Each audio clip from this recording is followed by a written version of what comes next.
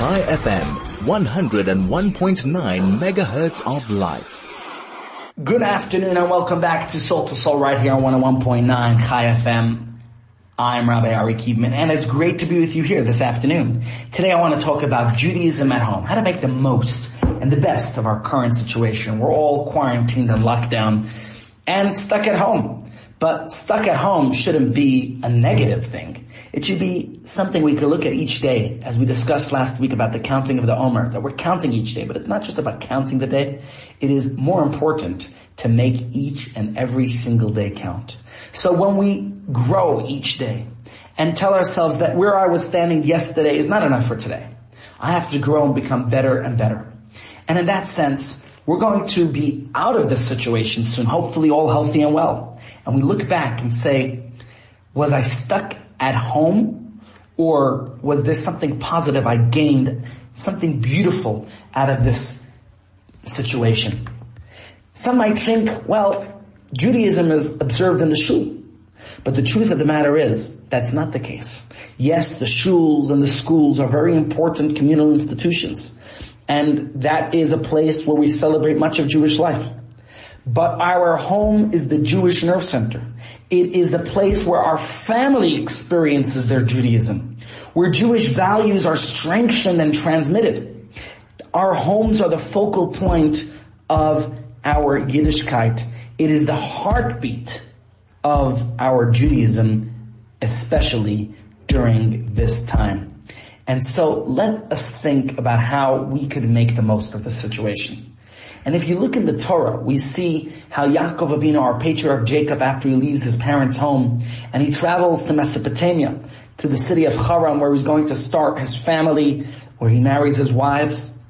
But on the way, as night fell, he stopped at a hilltop, and he surrounded himself with stones for protection, and there he fell asleep. This was his first night away from his parents' home. Essentially, those stones that he surrounded himself with, that was his home for the night. The next morning, Yaakov dedicated as a monument to God the stone that was closest to his head, and he said, Ein zeh ki'im beis Elokim. This is the house of God. Of course, that is the place where much later on, the Holy Temple, the Beis HaMikdash, would be built. So the cornerstone for the future temple was what? A stone of a Jewish home. And this is because the goal of the temple and of our shuls is not to limit the religious experience to our places of worship, but to infuse our homes with holiness. The sanctity of the Jewish home is the necessary condition for the sanctity of the house of God. And that we see how many mitzvahs we get to do in our homes. Whether it's hachnasas orchim, hospitality, inviting guests to our home. But right now I want to talk about how we start each day. How do we begin our days? Sometimes getting out of bed can be a very difficult task. And it may come only after a good few battles with our snooze button. So the first task of the day is just to get up. And in fact, for many people, considering that it's locked down and nowhere to go, there's no work necessarily, so get up late and do whatever it is, take it leisurely. The first hack I want to share with you, which is not necessarily a Jewish idea, but just something beneficial for all of us, is to keep our normal routines. We all hope and pray we're getting out of this situation very soon. We'll all be back to normal life, healthy and well. But we want to keep that sense of normalcy. Even now, if you have kids at home, it's important to set the tone, to set the example. And for ourselves as well. If you're able to get up early and start your prayers and do the regular routine that you would ordinarily do, that is the best way to start your day.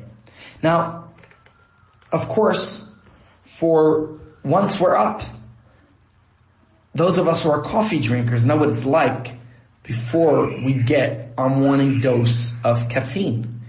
In fact, some have a serenity prayer. It goes something like, God Almighty, give me the coffee to accept the things I cannot change, the coffee to change the things I can, and the coffee to know the difference.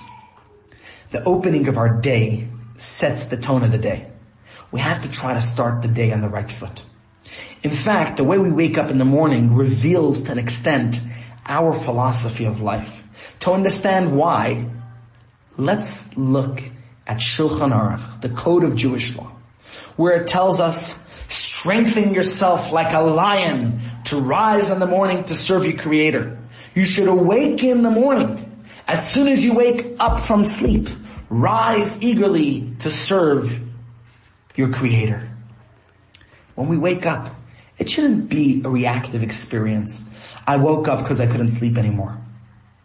That would be considered being woken up by the morning. But in Shulchan Aruch it tells us, you should wake the morning. We have to be the ones to wake up the morning. Then the day will have begun because you are ready and eager to take on the day. And this statement from Shulchan Aruch is our best defeat of our snooze button. On a day when we're about to do something new and exciting, we all know how eager we are to get out of bed, irrespective of when we fell asleep. You have a flight to catch, you have an event to attend. The difficulty is when we sense that life is just the same old. Once we realize that life is not random, that no day is an accident, that we were put here for a purpose, that each day is imbued with a unique mission and reason, then the entire vast eternal plan rests on our shoulders. It changes how we get out of bed in the morning. And so, how we wake up expresses our philosophy of life. And so, the first thing we do, even before we get out of bed, we recite a 10-second prayer. Moda Ani, we thank God for getting us out of bed. And if you haven't yet said it this morning, maybe say it right now. Moda Ani lefanecha melech chai v'kayam, shehazarta bi nishmasi bechemla rabba emunasecha.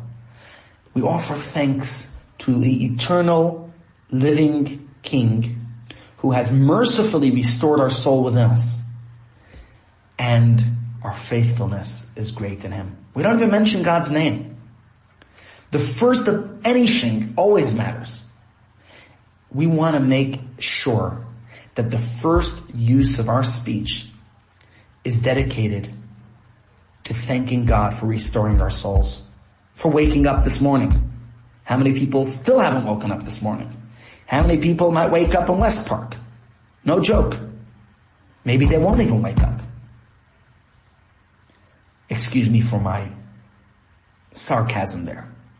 But the point is, you can say this prayer in any language you like, and you're waking up with an attitude of gratitude. Considering how easy and short of a prayer it is, ideally one should say it in the original Hebrew that it was composed.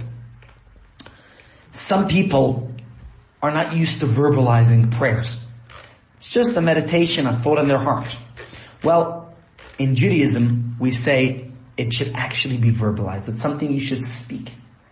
Don't just think about it. Say it. Verbalize it. Prayers must be from the heart, but it can't remain in the heart. In order for the experience to embrace not just the soul, but also the physical body and human condition, we need to express it. So, there's a custom that many have that when you say Ma'adani, you sit up in bed with your head bowed towards the chest and your fingertips held against each other like the symbol of gratitude. Because indeed, this is a prayer of gratitude to Hashem that we wake up each morning. We'll be right back and discuss a little bit about the importance, significance, and meaning of this and other prayers. Chai FM, your station of choice since 2008. Welcome back to Soul to Soul. I'm Rabbi Kievman. Great to be with you here this afternoon. We're talking about Judaism at home. And so far we talked about how we start our day with a prayer of Modani. Let's delve a little deeper into the significance of this prayer. Because prayer is not just meditation, although it has that benefit as well. It is an attitude. And so we remind ourselves that we were given the gift of life of another day for a purpose, to inspire us to pursue this life with meaning, with zest, carpe diem, seize the moment. And we start our day with an attitude of gratitude, not only for the gift of life, but also for the gift of rejuvenation. We were tired and worn out at night, and now we wake up fresh and crisp. Thank God for another day. And that is expressed in the prayer of Modani before we even get out of bed. It's so crucial to our mental health, to our emotional balance. In the past decades, modern psychology has found that there are a number of universal keys to happiness. And among them is living with a sense of purpose. To have a habit of feeling and expressing our appreciation. That is something we accomplish when we start our day with Modani. Jewish prayers have multiple layers of meaning.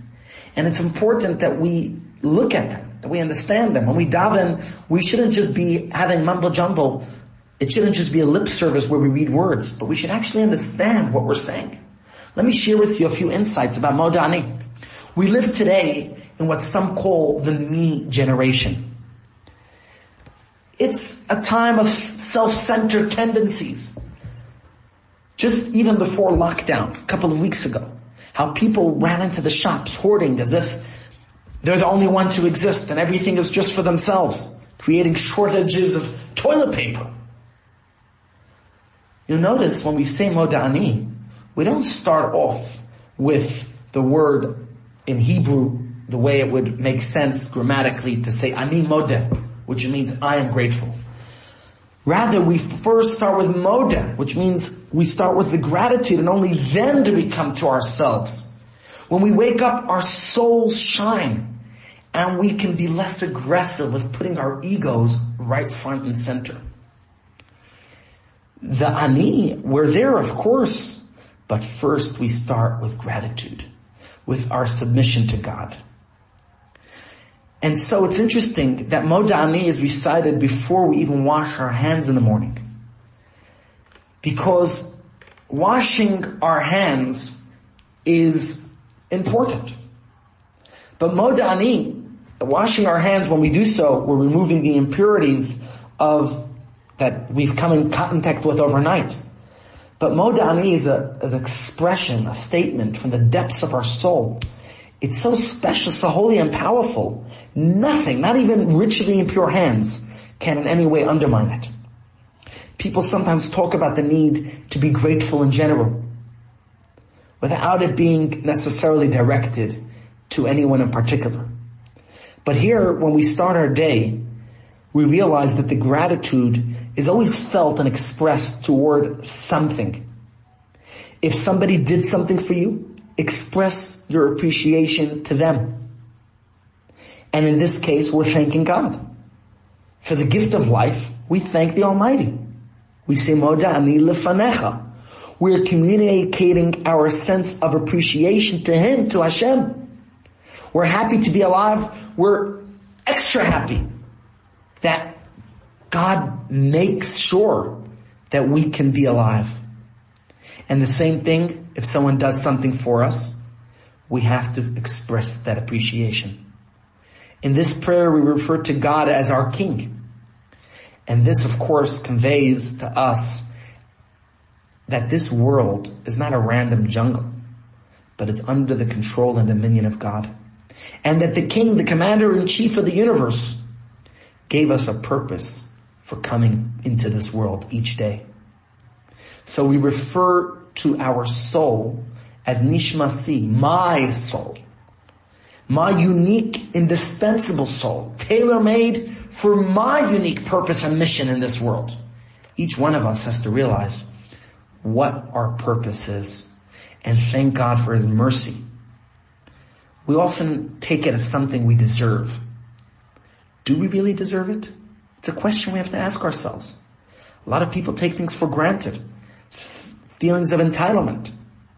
And this prayer reminds us that actually, in fact, life is a gift given by God's compassion and mercy. So throughout the day, We're going to engage in many good deeds. And sometimes we have to realize, we have to appreciate where everything comes to us from. And we say Moda'ani.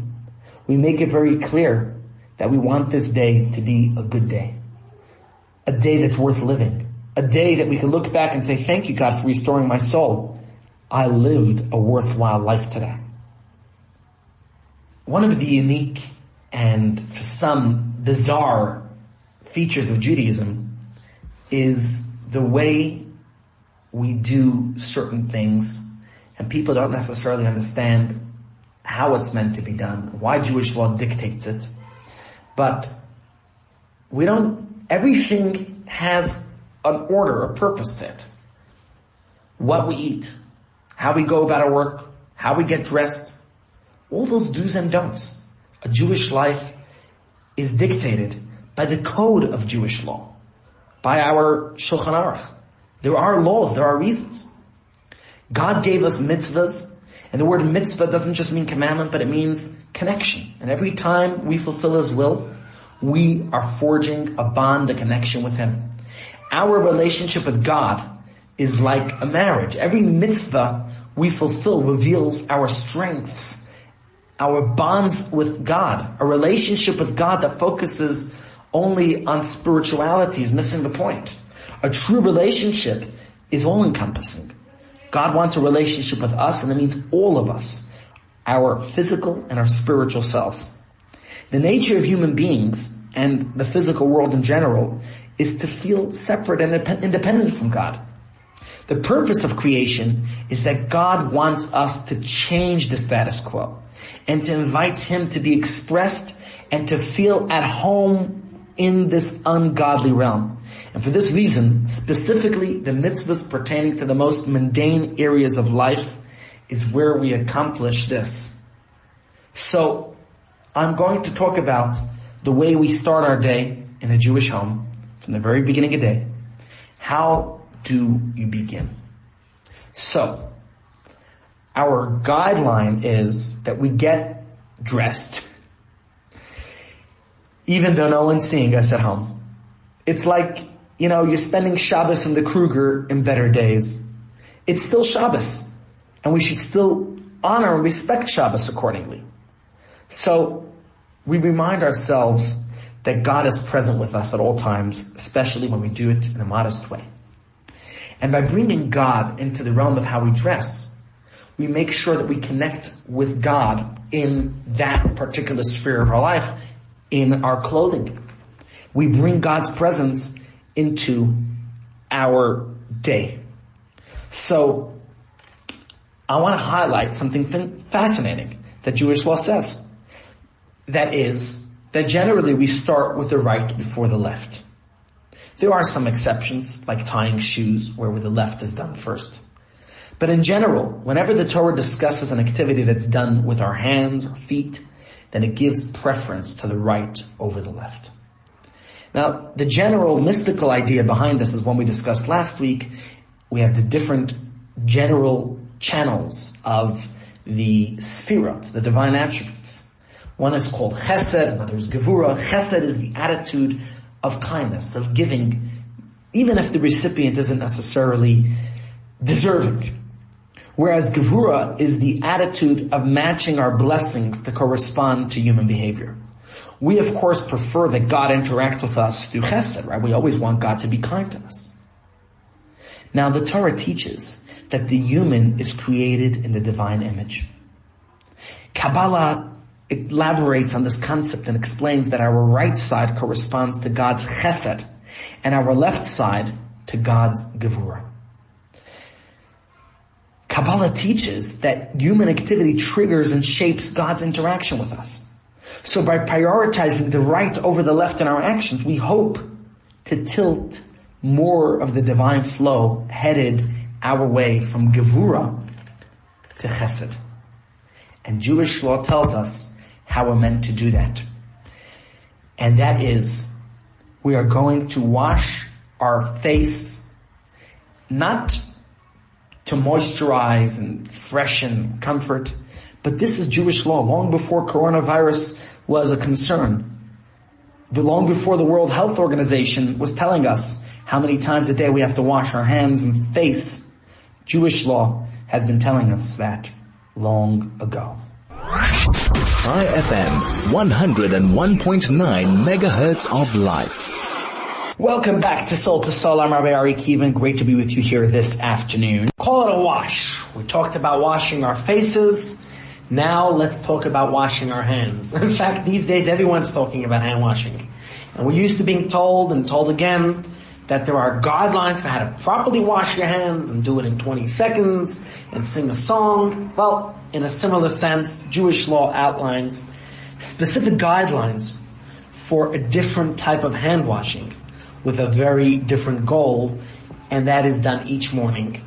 After you wake up, first thing after the Modani we do is wash our hands. And do this before saying your morning brachas, before eating breakfast, before drinking. Because it is a ritual washing, and we're going to say a bracha, it should rather not be done in the bathroom. So personally, I do it next to my bed, if that's feasible for you to do the same. But you could do it in the sink. Now, how you're supposed to do this, there are specific guidelines. Firstly, there shouldn't be anything separating between your skin and the water. So you got to remove any removable objects from your hand, such as a ring or dirt. Now, fill the kvart, a washing cup, with water. The reason we use a washing cup, we'll talk about, but you're pouring it over the right hand from your wrist to your fingertips. And you're going to do the same thing then on the left hand. Once on the right, once on the left. Repeat this 3 times in total.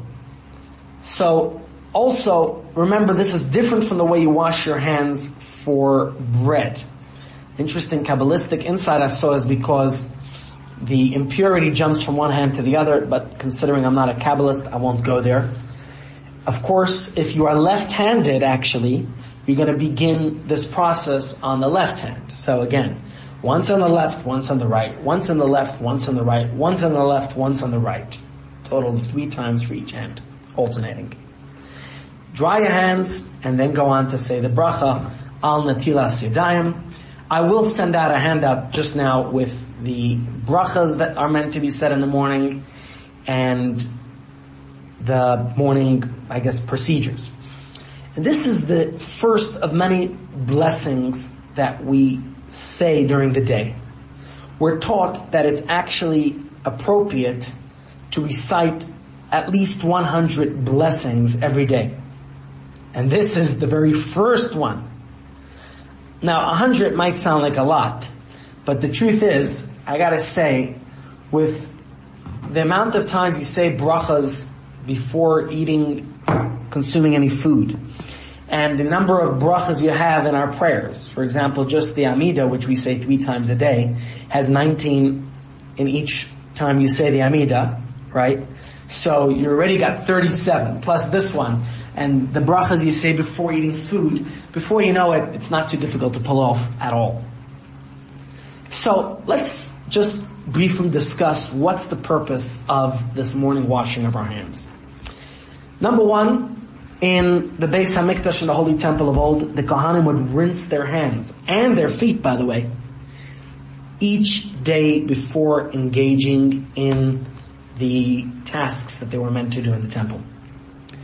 Now, like I said before, our homes can be a miniature holy temple, and we have duties no less important than of the Kohanim, the priests, back in the temple. So when we wash our hands at the outset of each day, we remind ourselves to be just like the Kohanim of old, that we are here to serve even in our own homes. We're here to serve God, and of course, as little Michal just walked in, we're here to serve our children, our family as well. And of course, perhaps this explains why we specifically use the kvart, the washing cup, to wash our hands, because it commemorates the kiyar, the elaborate washing device, the wash basin that was used by the Kohanim back in the temple. Secondly, cleanliness. During the night, our hands might touch different parts of our body. So it's best to have clean hands before we say any brachas, any prayers that are soon to be said. In fact, we discussed this previously with coronavirus. The World Health Organization is telling us how much we have to wash our hands. In Jewish law and practice, we wash our hands so many times a day ever since the beginning of Jewish law. Before going into the temple, the Torah tells us this, before saying our brachas, in so many different times of the day that we actually wash our hands. So the Torah presents a host of laws related to purity and impurity, the laws of Tumah and Tahara. And these laws have nothing to do with the fact, with filth, that you could rinse away with soap and water. The rationale of these laws is so profound that it actually exceeds the limits of human comprehension. I can't give you the reason. The two elements of these laws that are relevant. Firstly, a dead body conveys ritual impurity. That's one. And another is that going into the water of a mikvah removes that ritual impurity. Now, our sages tell us that when we sleep, it is similar to the state of death. And Kabbalah explains that a portion of our soul actually departs the body during sleep, and therefore triggers a form of ritual impurity which only remains on the hands after we awake. So washing the hands with water removes that ritual impurity. Every element of Jewish practice has deeper dimensions to it. Sometimes I could share with you what I know briefly, the symbolic message that could help shape our thinking about life. And of course, this is relevant to washing our hands as well. The Frierdiker Rebbe, the previous Lubavitcher Rebbe, explains that soon after waking up, our minds begin to wander, and it doesn't take long for us to start worrying about our fears, what's going to be, what's going to happen, right? You wake up, and all of a sudden, the world comes tumbling down, all our worries, all our problems, how are we going to pay the bills? So when we wash our hands, it symbolizes the way that we wash away the worrying impulse that overcomes us at that point in the morning. And so we take a moment to remember that God is in control of everything. And that we're in God's hands, we're in good hands. Right? They say, wash your hands and remember whose hands you're in. There's no need to worry. Certainly not to the degree where it stops us from going on our day with joy and positivity. So after you wash your hands, if you come in from the bathroom, then you're going to say the bracha Asher Yotzar. I'll send that in the handout as well. And have you ever been to Table Mountain? Right? Have you watched what a remarkable sunset? Have you visited the planetarium right here at Witz and gaze at the faraway galaxies? Now, I'm sure something, if you've experienced that, stirred within you. Wow. We're enraptured, mesmerized. Our body is just as marvelous. It's no less a wonder. The more one studies biology, I remember learning the anatomy in detail when I was studying to become a paramedic. You cannot help but be impressed. But for some reason, it just doesn't have the same emotional impact as being at God's window.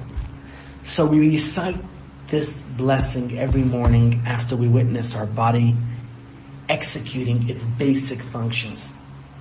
It brings the wonders of the body, which reflects God's wisdom, into our consciousness.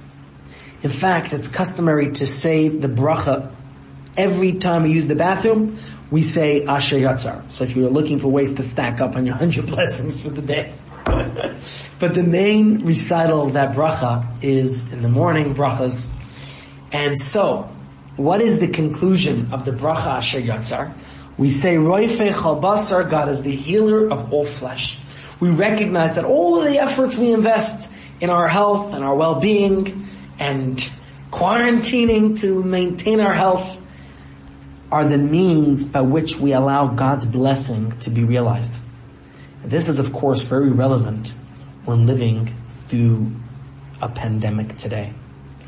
So we make a double investment. We recognize the true source, God, as the healer of all flesh, but we also take concrete action. One sort of action is mentioned in Jewish law as a morning behavior.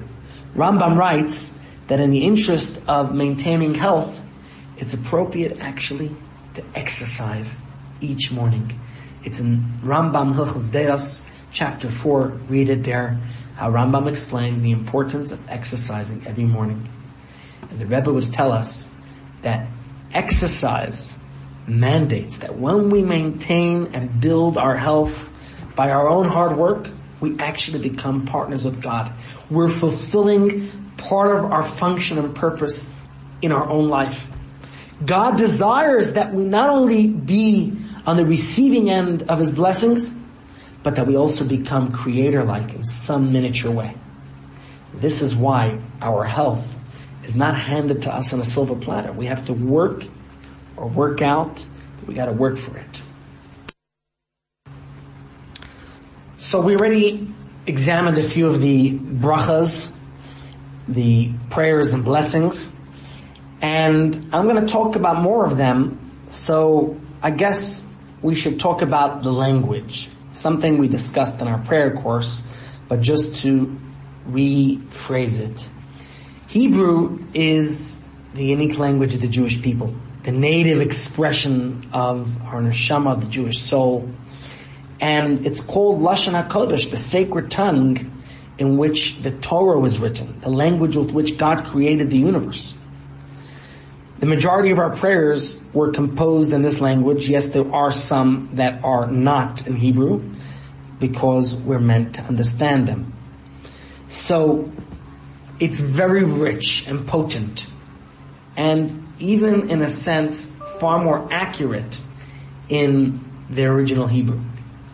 So our sages, the ones who composed many of these prayers, they encoded in their subtle choices of the specific Hebrew words, the letters, the vowels, the various esoteric intentions that are key to the soul of prayer and are entirely lost in translation when we try to put it into any other language. So that said, for the function of the prayers, it is crucial that we understand the plain, simple meaning of the words. Right? That's more important than praying in Hebrew.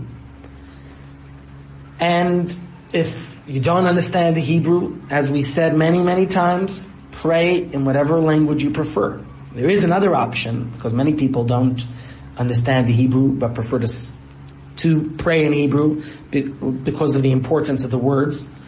So that is explained in Shulchan Aruch. It says that if we have a meditation where we reflect on the greatness of God and our comparative insignificance, then we picture the degree of undistracted focus that's appropriate at an intimate audience with, imagine, a moral monarch, and then consider the far greater focus that's required when standing before the King of all kings, before Hashem.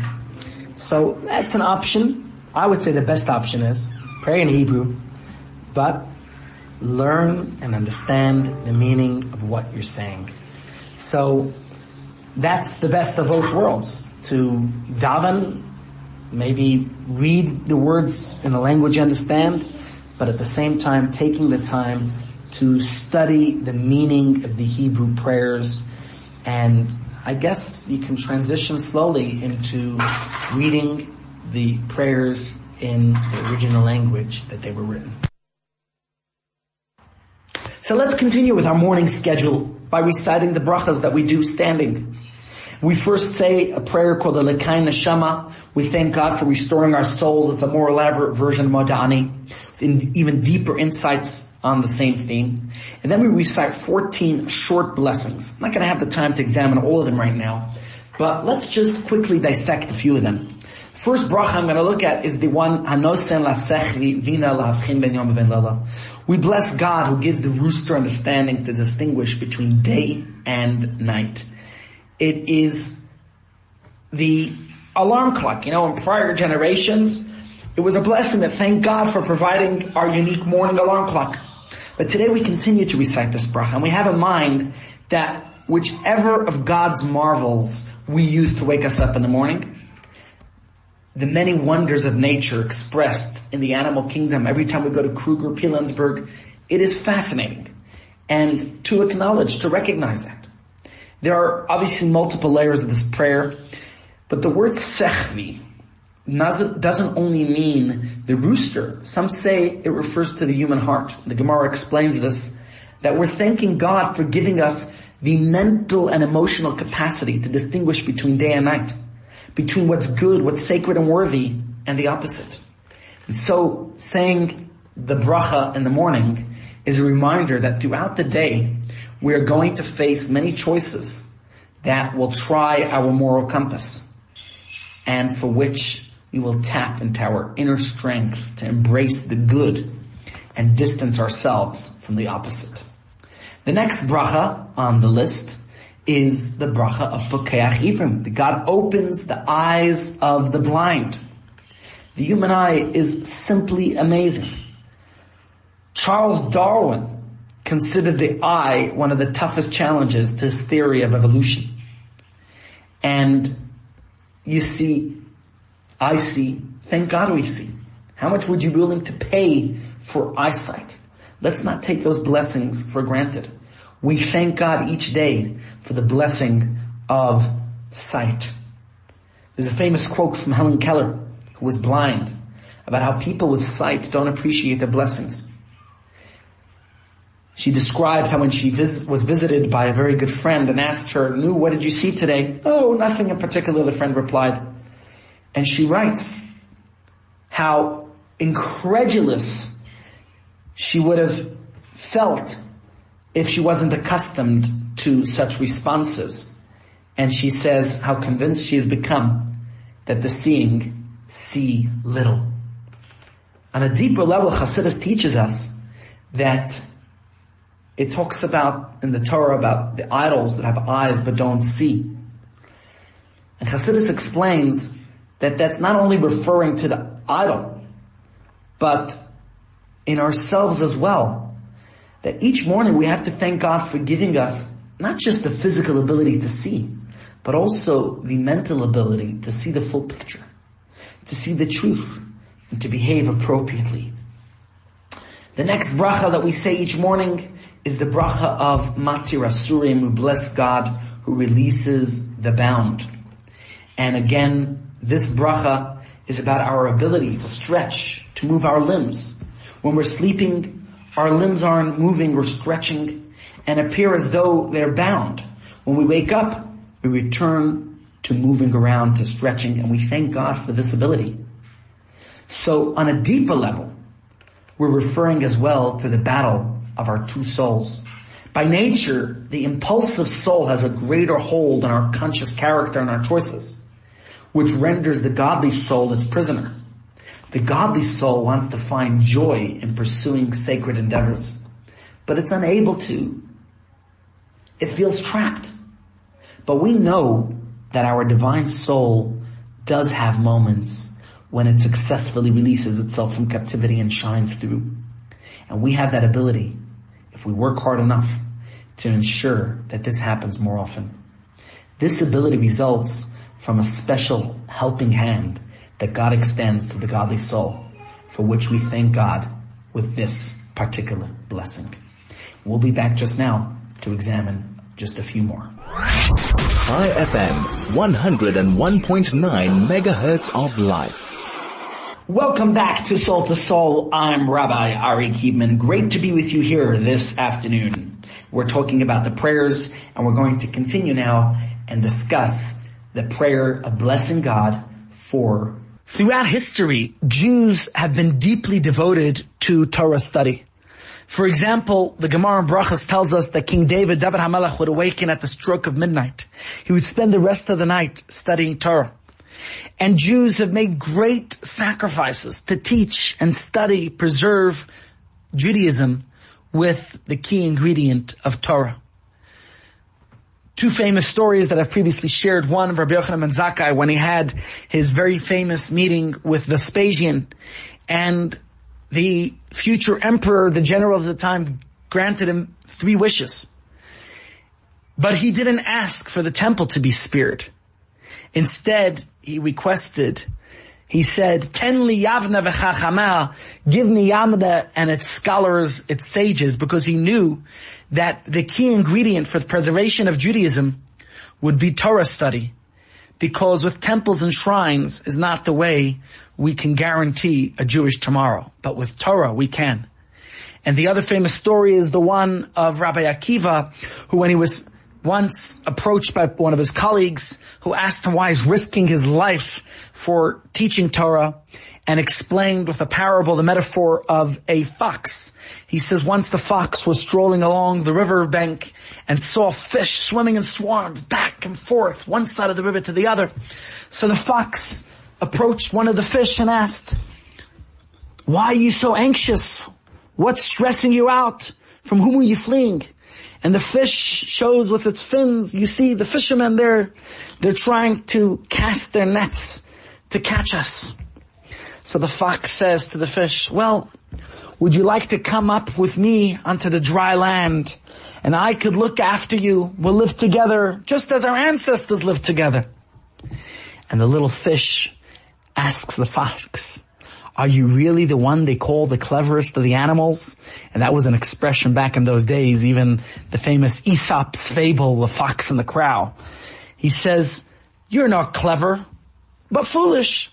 If we're in danger in water, which is the environment of our life, then all the more so, we would be in jeopardy in the environment of our death." And of course, Rabbi Akiva's message was that a Jew's source of life, the survival of Am Yisrael, is the Torah.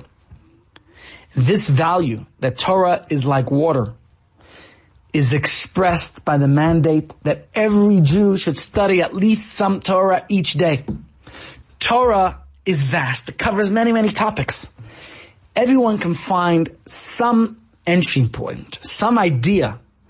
Today, especially during quarantine, we're in lockdown. There's so many online classes, and the translation of so many of our sacred texts. The study of Torah is really accessible, should not be difficult for anyone. The other day, one of my teachers from yeshiva, who became a great prominent rabbi in New York, what a gentle soul. I remember when I was sitting Shiva a few months ago with my father, and he came to visit us, and he shared with me a story. The truth is, he didn't offer the story, but we asked him the details because it is a powerful story. And the story goes that they were living then in the Soviet Union, and he was a young boy. His mother knew that she had to find a way to get him to study Torah, which was forbidden, unfortunately, in those days under the communist regime. My father of blessed memory grew up there, and I knew very well from many of the stories he related to us. So at the time, my father and his family moved to a city called Samarkand, which was in Uzbekistan. And there was an underground yeshiva network that was flourishing. The Shvei family, they were still living in Russia, and Mrs. Shvei, who at the time was already widowed, her husband passed away. She had 3 young boys. My Rabbi Shvei, was one of them at the time. He was born in, I think, 1934. He was 86 now when he passed away from the coronavirus. And his mother decided that she needs to send her kids there. You could imagine for a mother to send her 3 pitzkalach, 3 little children, off. So at the train station, when she sent her boys off, she said to her young son, Rabbi Shvei, she called him Yankele, she said, don't worry, I'm going to come visit you one day soon. It took some time. About 1.5 years later, she finally came by train to Samarkand. And when she stepped off the train, she was amazed, surprised to see her son waiting for her right there on the platform. When she asked him, she says, Yankele, how did you know to come today to greet me? And she said, Rabbi Shvei, who was a young kid at the time, responded, you told me that you would come visit me by train. So I came to the train station every week. There was 1 train a week that would come to Samarkand from Russia. I came every week to see if you were on that train. And I think about this story. It is, in a sense, a profound message and lesson for us about our relationship with God, as Rabbi Shvei had with his mother. Here we are, so to say, far away, also far away from home. Our neshama is far from its natural habitat, from the celestial, spiritual realm. And yet, it's only natural for us to come each day and to try to reconnect with our source. And this is why the idea of studying Torah, of our connection to Hashem, is so important. Of course, I think this story also shows us the importance, the dedication that a Jew has to studying Torah, that this mother felt that she had no choice but to send her young 3 children so far away to study Torah. A mother doesn't like to separate from her kids. But she realized that the true survival of her children, at least from a Jewish perspective, would only be through Torah. And if we want to imbue our home and our children with a true Jewish pride, then there are 2 important steps that we have to take. Number 1, you build a Jewish library. Have Jewish books in your home. I know you could easily access Torah on your phone, but there's a reason why I have a library. There's a reason why the shul has a library, and that's the same reason you should have a library. Children, not just children, we ourselves should be surrounded by Jewish books. When Shabbos comes, let's tap into these books, but every day. And the truth is, with our phones, it's that much easier than ever for us to study Torah every day. So if you're able to build such a library, and building a library doesn't have to be some elaborate, difficult scheme to pull off. As many Jewish books as you could acquire, even if it's just on your phone, then do so. But don't just have the books. Don't just have the apps. Tap into them. Study Torah. Build it into your morning routine. Start the day that way. And that's what we have, a bracha right away in the morning that thanks God for giving us the Torah. Because Torah is so central to our Jewish way of life and to the future of Judaism, we say the brachas every morning. And we have the brachas of the Torah that we say. It's in the Siddur on page 8. We recite the brachas thanking God for giving us the Torah. Right? There's 3 brachas we say each morning. First one is Al Divrei Torah, thanking God for the words of Torah. And then we have the bracha of the Ha'arev Na, that God should make the Torah pleasant for us. And then the third blessing is the one where we say that we thank God for giving us the Torah. So that is the way we start our day, recognizing a connection to God through Torah.